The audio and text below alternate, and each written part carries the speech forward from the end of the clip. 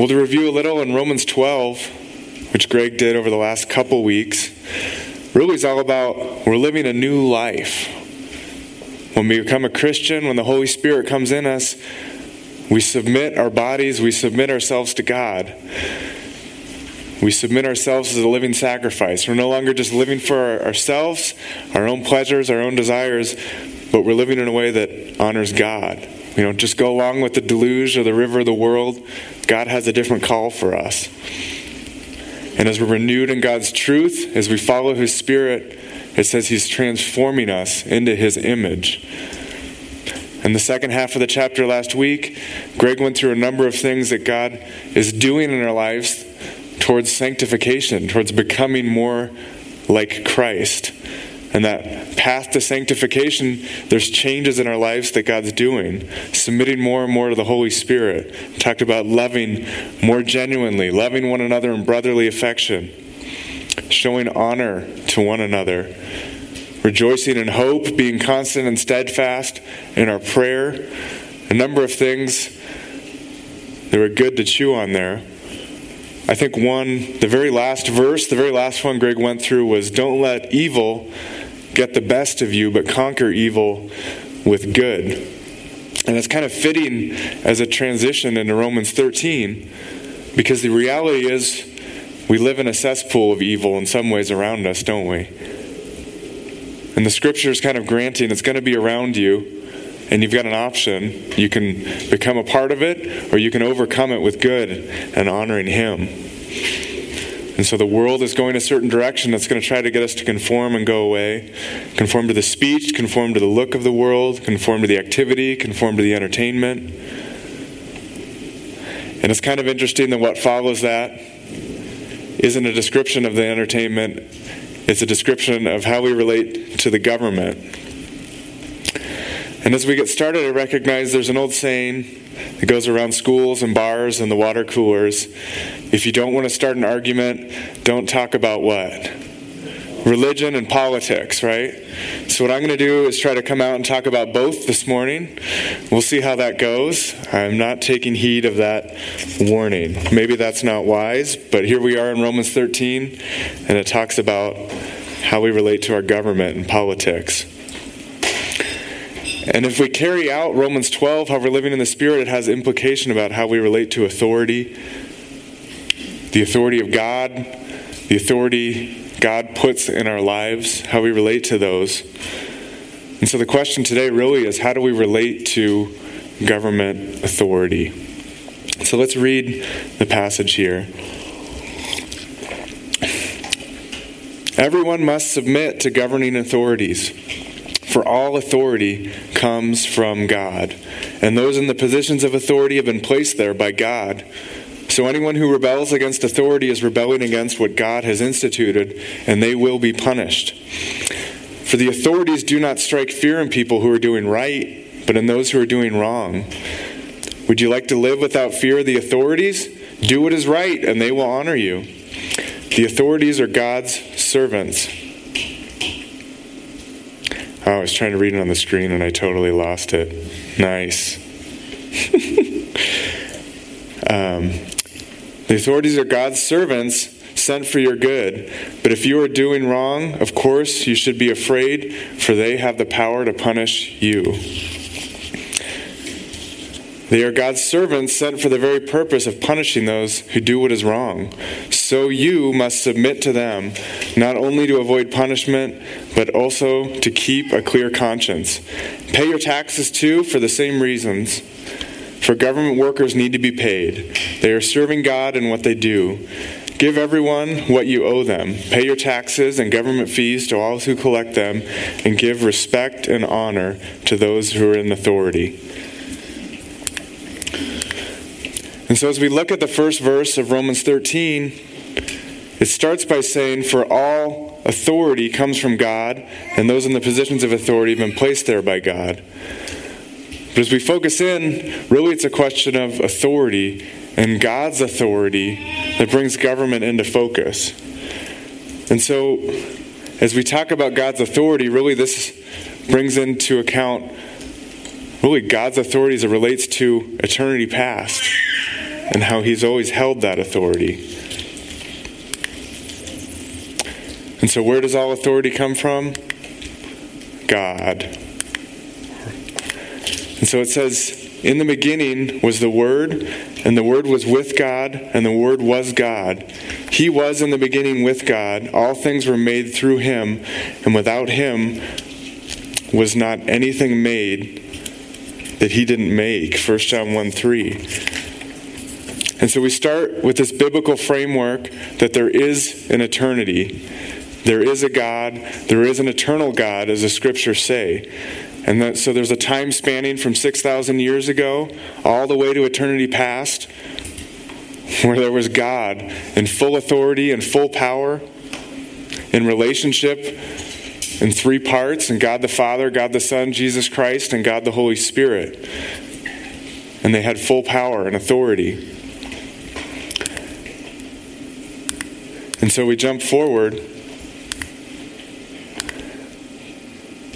to Genesis. I didn't realize this was so many clicks. I don't know what I did. I'm not that good at PowerPoint or a clicker.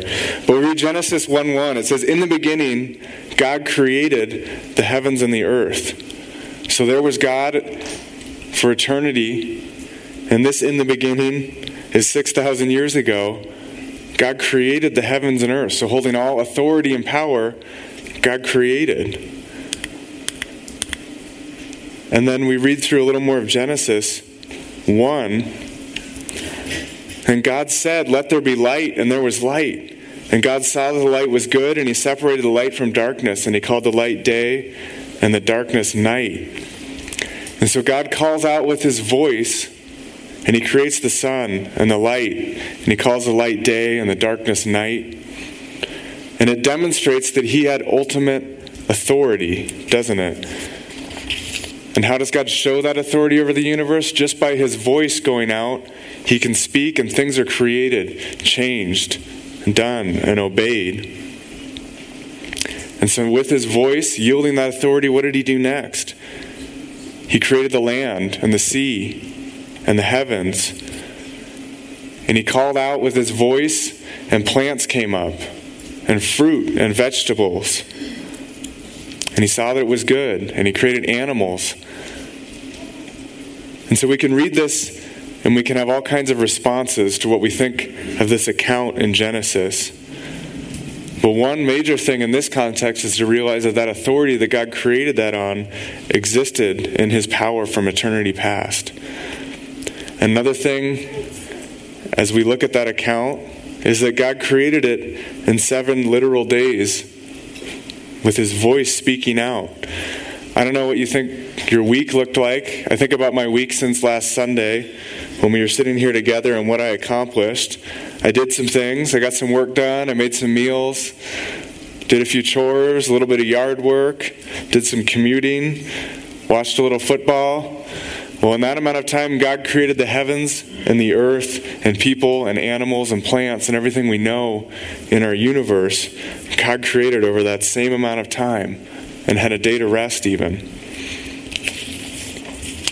Whole religious views, some call themselves religion, some might call themselves science, but it's really a religious framework or a religious view, claim that that must be a long period of time. Well, it can't be possible that God created everything in 7 days. Well, he can, because he held authority over everything. And his voice had authority to call things into being. And so science would say, well, everything on earth, physics, all matter must have been there for all of time, and all energy must have been there for all of time. And so we'll come up with a view that we can see the processes we see and extrapolate it back a period of time. If that same amount of matter and energy were there, and they've constructed a religious view around what that must look like within that framework, which isn't, if you're just thinking about it, a bad way to go about it. But God wasn't restricted by that framework. He had all authority over everything, that he could speak things into being from nothing. Not matter that existed forever, but he could just speak, and from nothing the earth would come, and the universe, and the stars, and the energy. And so Genesis 1:26 something kind of profound happens. It says, and God said, let us make man in our image, after our likeness, and let them have dominion over the fish of the sea, and over the birds, and the heavens, and over the livestock, and over all the earth, and over every creeping thing that creeps on the earth. And so God calls man into being by his voice again, but then he does something profound. He takes some of that all authority he's had for all eternity, and he delegates it to man. That ultimate authority he's yielding. And he says, behold, I've given you every plant yielding seed that is on the face of the earth, and every tree with seed in its fruit. And so God creates this beautiful earth, and instead of just controlling it by the authority of his voice or his actions, he creates man in his image and starts delegating his authority out.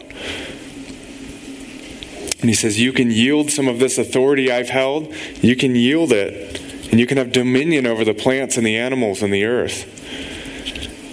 I don't know if you ever thought about it, but God could have just created plants in a way that they just kind of came up.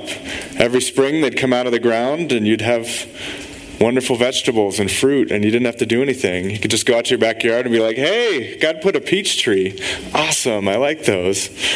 Maybe it kind of like that, but God didn't. He said, I'm going to put man on the earth, and you're going to work in the soil, and you're going to put seeds in, and it's going to produce plants, and you're going to tend to it, and it's going to be under your dominion. He gave us control of that and that stewardship of the earth. And then from there, God created woman out of man, brought them together so he wouldn't be alone. We're going to go start going faster, I promise. We've gotten way back. No. So what happens? They're kicked out of the garden. And they go out and they start living life outside of the garden after the fall. And if we fast forward a few generations, what happens after that? Everything spirals out of control. There's murder. And God can hardly look at it. We fast forward all the way to Genesis 6.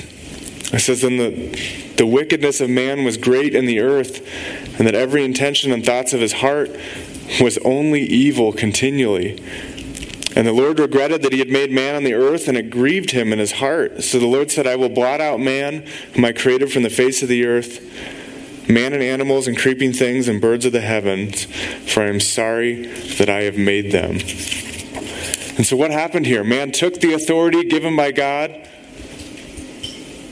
and twisted it and didn't use it in the way that God had created them. They dishonored God. And so God destroys the whole earth and floods it, except for saving Noah and his family. He says, I'm taking my authority back. It didn't go so hot. And then in Genesis 9, something else kind of profound happens here.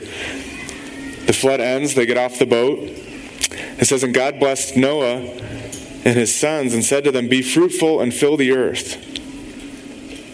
So God freshly gives Noah and his sons dominion over the earth again.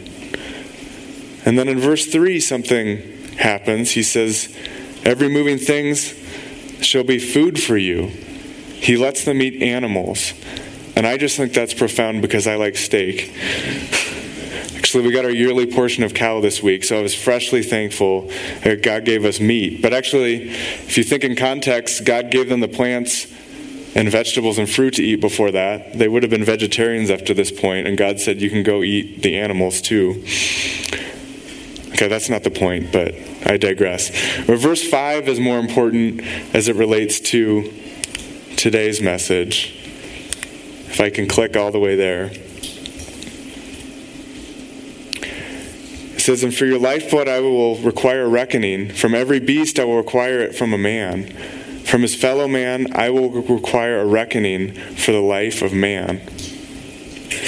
And so for the first time, God gives man dominion over other men to uphold righteousness on the earth.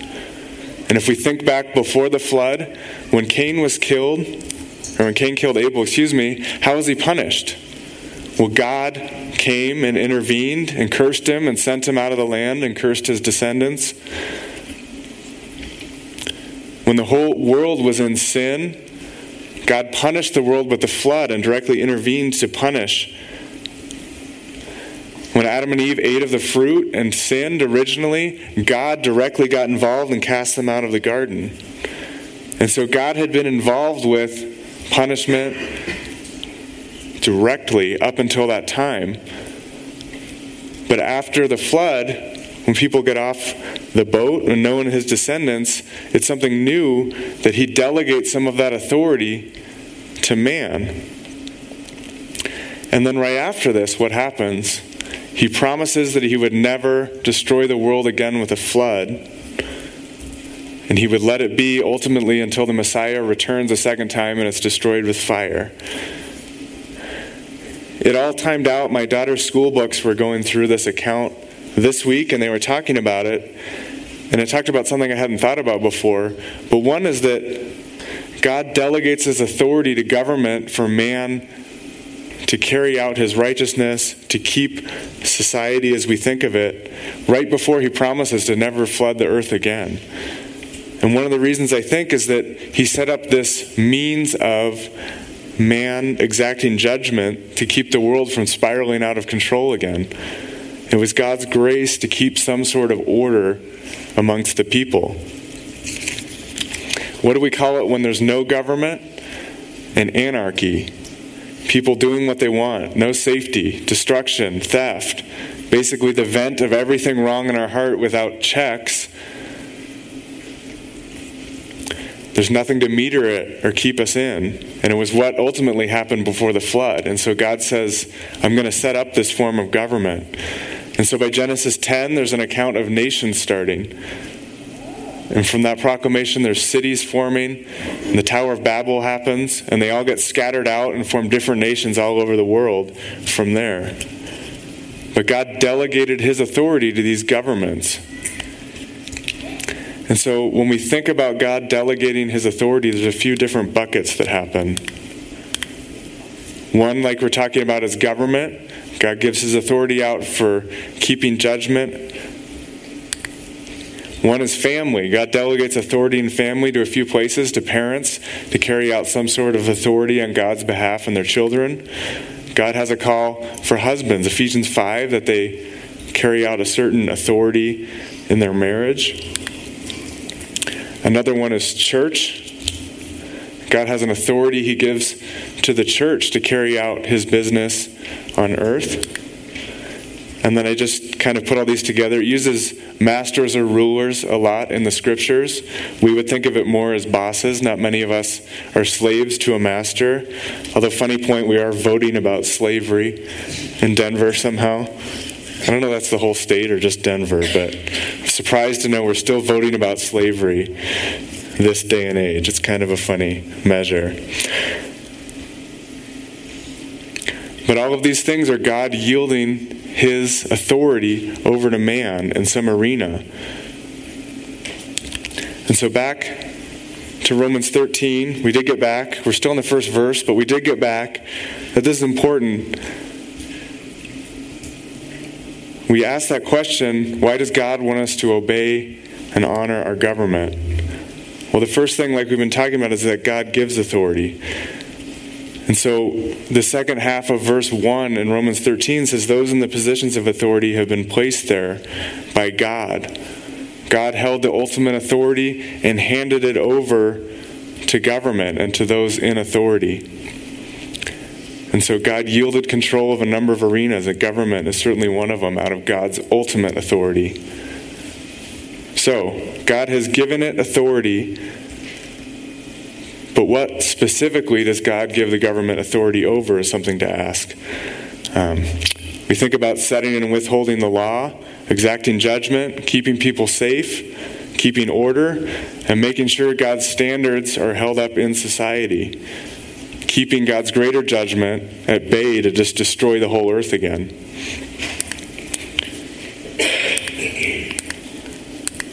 There was a verse. I just have to click a bunch of times. Another thing is that it shows our obedience to God. Just what verse 2 starts talking about there. It says, so anyone who rebels against authority is rebelling against what God has instituted, and they will be punished. So in this arena that God has given the government authority, if we rebel against that authority, we will be punished. So before the government, God would directly punish the people like we talked about. But now he delegated his authority to people on earth when they don't hold up God's standards. So like today, we dropped off our kids in Sunday school. And so as a parent, I delegated some of my authority to that teacher.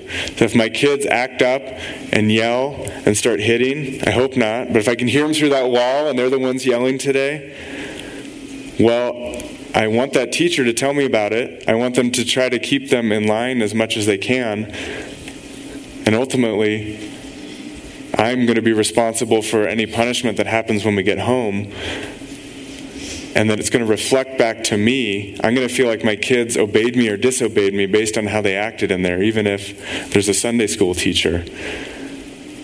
And what this is saying is ultimately how we react and obey the authorities God puts in our life is kind of similar. If we obey the government, we're obeying God and the authority he has in our life, and then he's delegated to that authority. And if we disobey, ultimately we're disobeying and dishonoring God. It's a lot of clicks.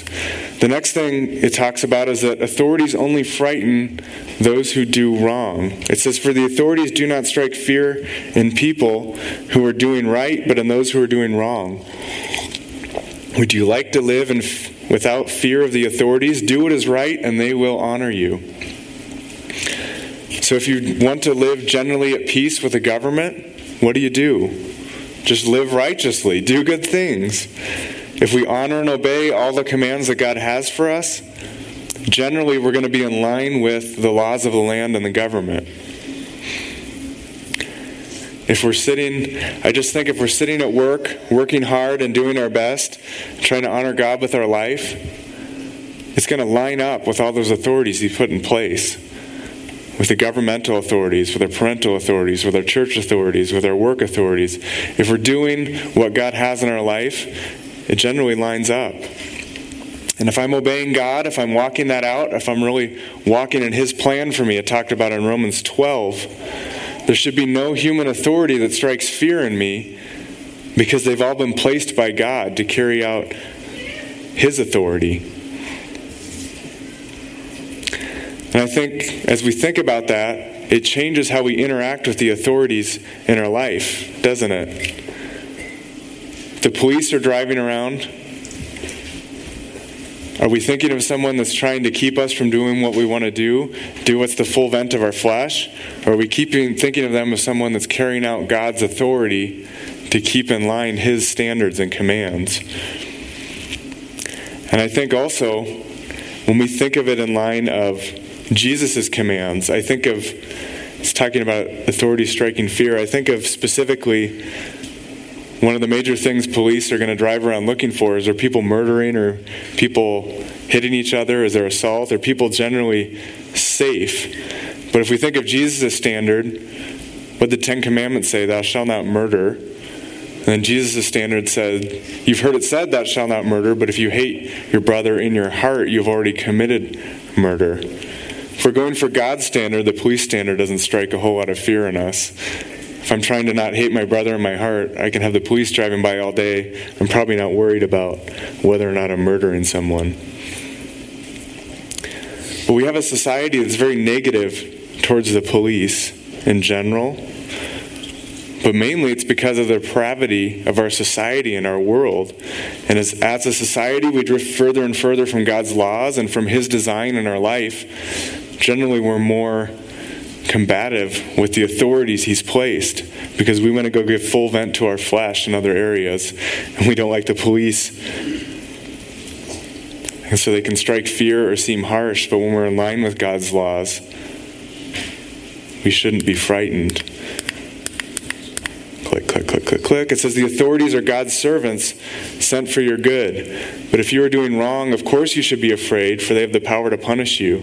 They are God's servants sent for the very purpose of punishing those who do what is wrong. So if you're outside of God's plan and design and you're doing other things, what does it say? You should be afraid. You should be very afraid. God put those authorities there withhold and uphold his standard. God will use the police to catch up with you. God will use his authorities. If you're drunk and endangering others, you should probably be afraid of the authorities because God's placed them there for something. If we're stealing, we should fear those authorities because God placed them there to uphold his plan. And when you're within God's plan, you can look at this verse and see that the authorities are sent for your good, like it says.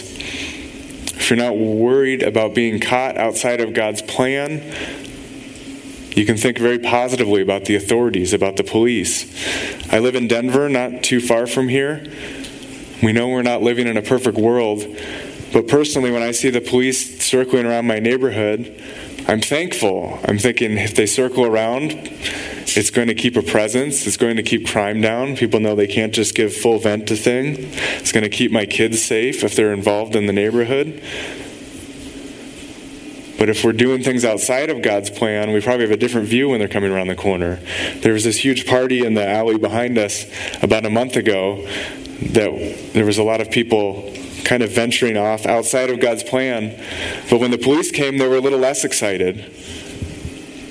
Well, it's the same police, it's just they weren't inside God's plan and they were upholding a standard they weren't living to. Another thing it talks about is submitting yourself. It says, so you must submit to them, not only to avoid punishment, but also keep a clear conscience. And our conscience is just what God has placed in us with the Holy Spirit of when we know we've broken God's laws and commands in our life. And if we're honoring the authorities in our life, we maintain a clear conscience because we haven't sinned against God. On a couple notes, one, we're obeying verses like this that say to honor our authorities, and that gives us a clear conscience, but also because generally the laws line up with God's commands and things we should be doing in our life. And so we can have a clear conscience when we live in righteousness. So we shouldn't feel the need to avoid or circumvent authorities in our life. And then another thing it talks about, taxes. Fun. It's everyone's favorite topic. It says, pay your taxes too, for these same reasons. For government workers need to be paid. They are serving God in what they do. Give everyone what you owe them. Pay your taxes and government fees to those who collect them, and give respect and honor to those in authority. And so finally, we're told to just pay our taxes. And really this gets down to honoring the authorities God's placed there. And Jesus spoke of a few things on this. He spoke of giving money to Caesar and paying their taxes due to him because his inscription was on the coins that they had. I don't think Jesus would have probably honored Caesar for the way he lived his life, but he did say you should honor the authorities in your life and the government in which you're under and the money you're using. And I think of our taxes. For this, I think there's things we glean from it, even if it's not our favorite thing to pay. It's what pays our police officers and keeps jails there and has capitals downtown and people working for us to keep our society being something that honors God and has order in it. And I believe we should honor God in those because it's his delegate. One more thing I want to cover this morning is how do we honor God in an election season? It wasn't totally in this passage, but it's where we are this month, so I thought I'd talk about it a little bit. I got my election ballot in the mail. I heard a few other people did, so now we've got to face it. One of the things that's cool about America is we live in a society where we get to be a part of politics. We get to have a vote. And we can contribute to our government. Some places they might just be able to blame some dictator and say he or she did everything wrong or everything right, and that's their thing. Well, as Americans, we have to look in the mirror a little bit because God set us up with a government that involves us in that process. So the first thing I put up there is just vote, because not taking action doesn't absolve us. The situation is far more grave that's on the screen, talking about Esther, because it was talking about people really dying and being a whole country of the Jews being in dangerous way. But I do think it's fitting in one sense. It says, if you keep quiet at a time like this, deliverance and relief for the Jews will arise from some other place. But you and your relatives will die. Who knows if perhaps you were made queen for such a time as this? And I think of her time, and she was put in a time where there was great evil going on and things going on. And she was urged, maybe you've been put there for such a time as this to carry out the authority she had to bring God's will in. And it can seem challenging to go against the flow in a society that's potentially going away from God. But as we're citizens and we have the ability to vote, we have the ability to somehow be a part of that and let God's will be carried out with each vote we make. So the next thing is just to vote in ways that honor God. We all have some political leaning or way that we view the world or things that are important to us. Our natural tendencies might be to just pick down the ballot for people on one party or to vote for things that affect our pocketbooks the most favorably. But I encourage you to think about voting in ways that honor God. Think about voting for people that'll bring about God's will in our government. Think about voting for people that would defend biblical values. As you look through the candidates, I need to do my own research over the next month, but think about people that will defend the biblical view of marriage, as there's a lot that's coming onto our society in that realm. Think of people that will defend us having the ability to worship God freely, defend defenseless babies, defend things that are really important to God. I think it's really easy to look at a resume and look for someone that has a good resume or is going to hold a certain view of things or vote a certain way on taxes. But I think those are the things that God is really going to find important as we voted. Here's a verse in Romans 1. It says, "And just as they did not see fit to acknowledge God any longer, God gave them over to a depraved mind to do things which are not proper, being filled with all unrighteousness, wickedness, greed, evil, full of envy, murder, strife, deceit, malice. They are gossips, slanderers, haters of God, insolent, arrogant, boastful, inventors of evil, disobedient to parents, without understanding, untrustworthy, unloving, and unmerciful." I'll stop for a second. God's just saying, if people turn from me and go their own way, I'm going to hand them over to all those things. And then this verse comes up, and it says, "Although they know the ordinances of God, that those who practice such things are worthy of death, they not only do the same, but also give hearty approval to those who practice them." That last sentence is kind of a wake-up call for me.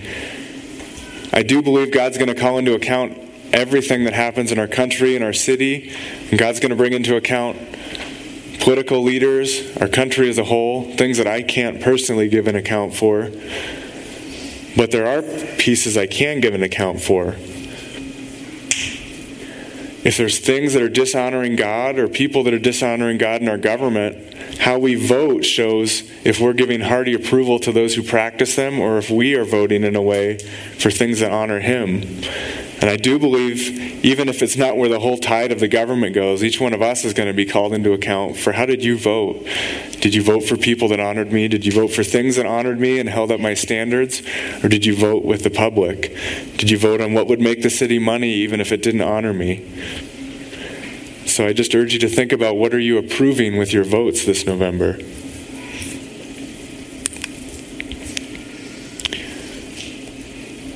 This is another one just to think about through this process. As we talked about Romans 13:7, to give respect and honor to those who are in authority.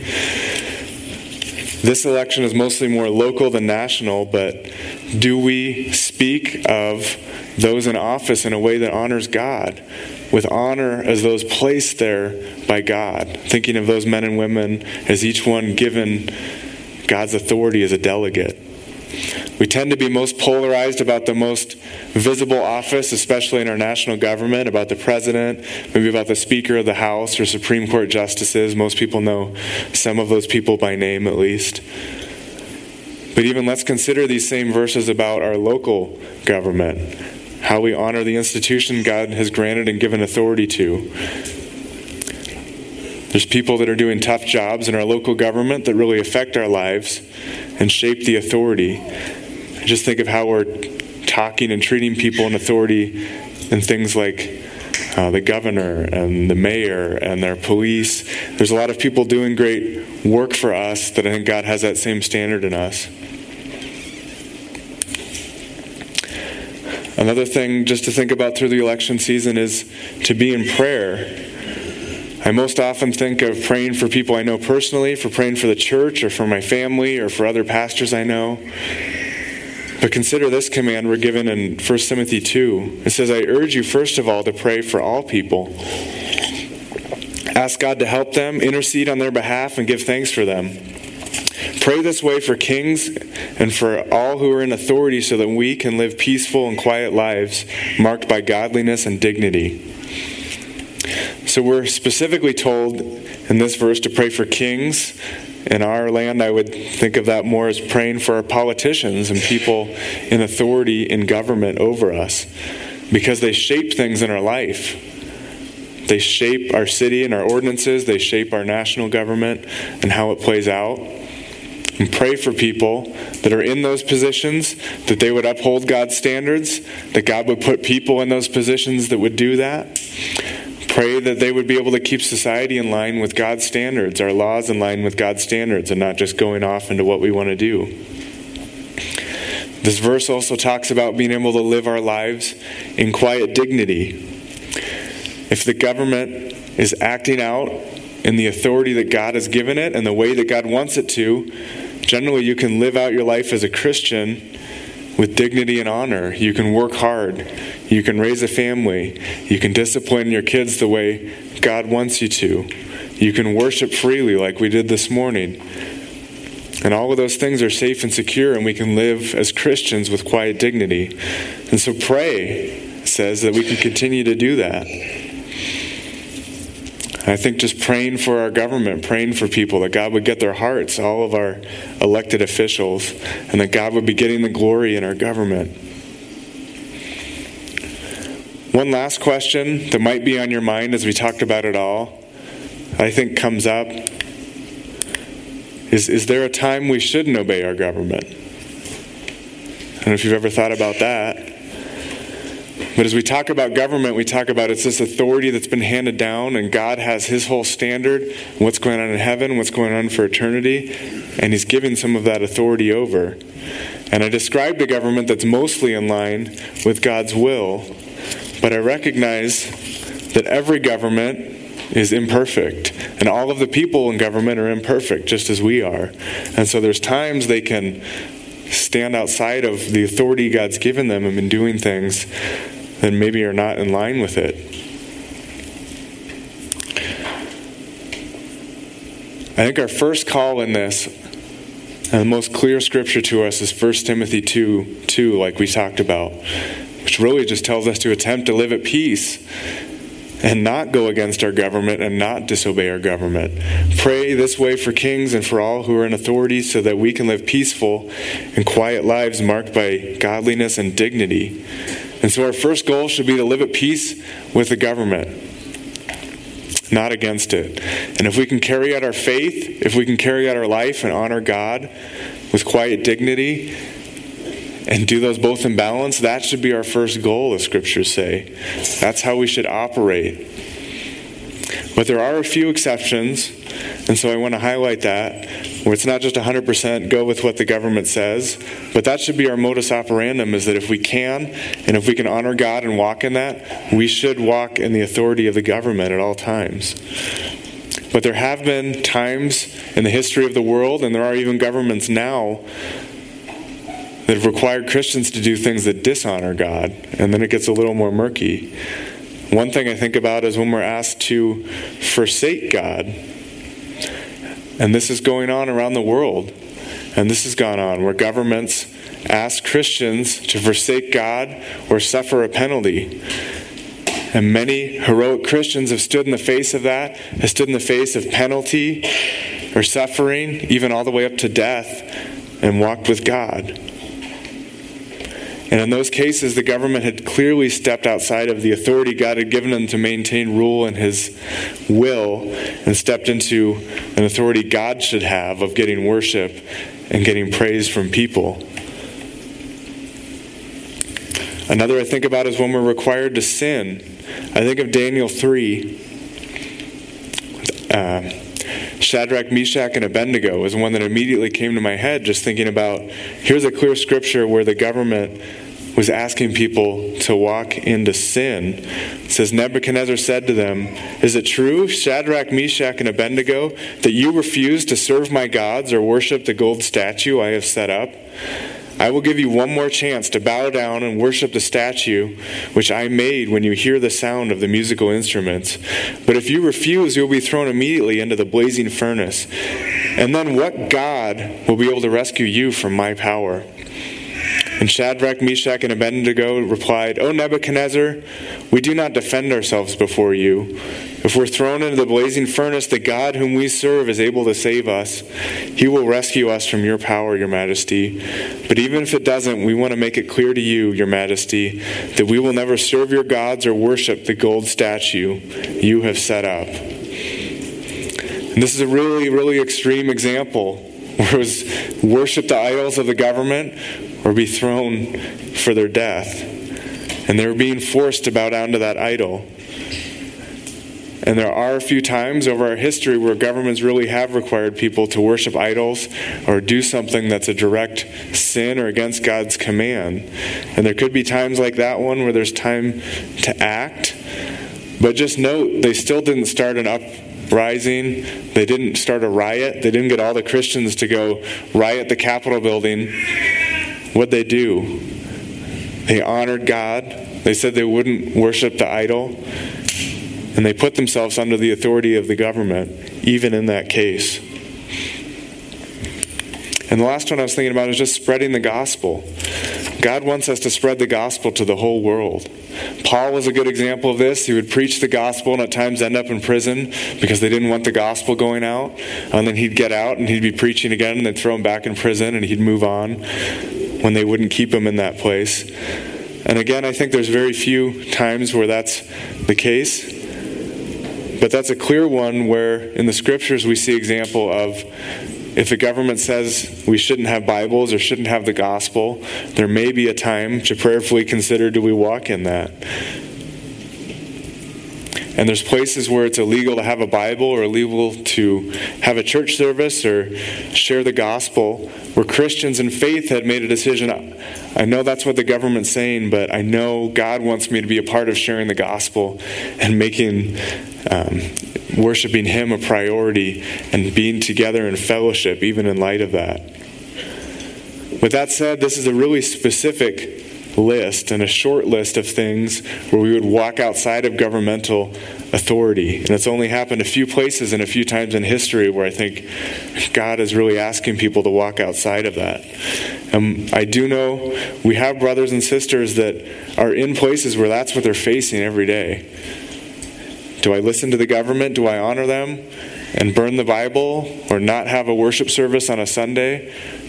Or do I walk into what God wants us to do? And that's a very real struggle they're trying to work out in faith.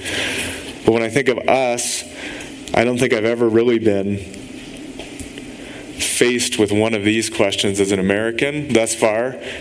10, 20 years, we might be facing some of these things. But today, I think, as a Christian in America in 2018, generally we can walk in alignment with the government and practice our faith. Some of it takes a little bit of wisdom in how we share the gospel.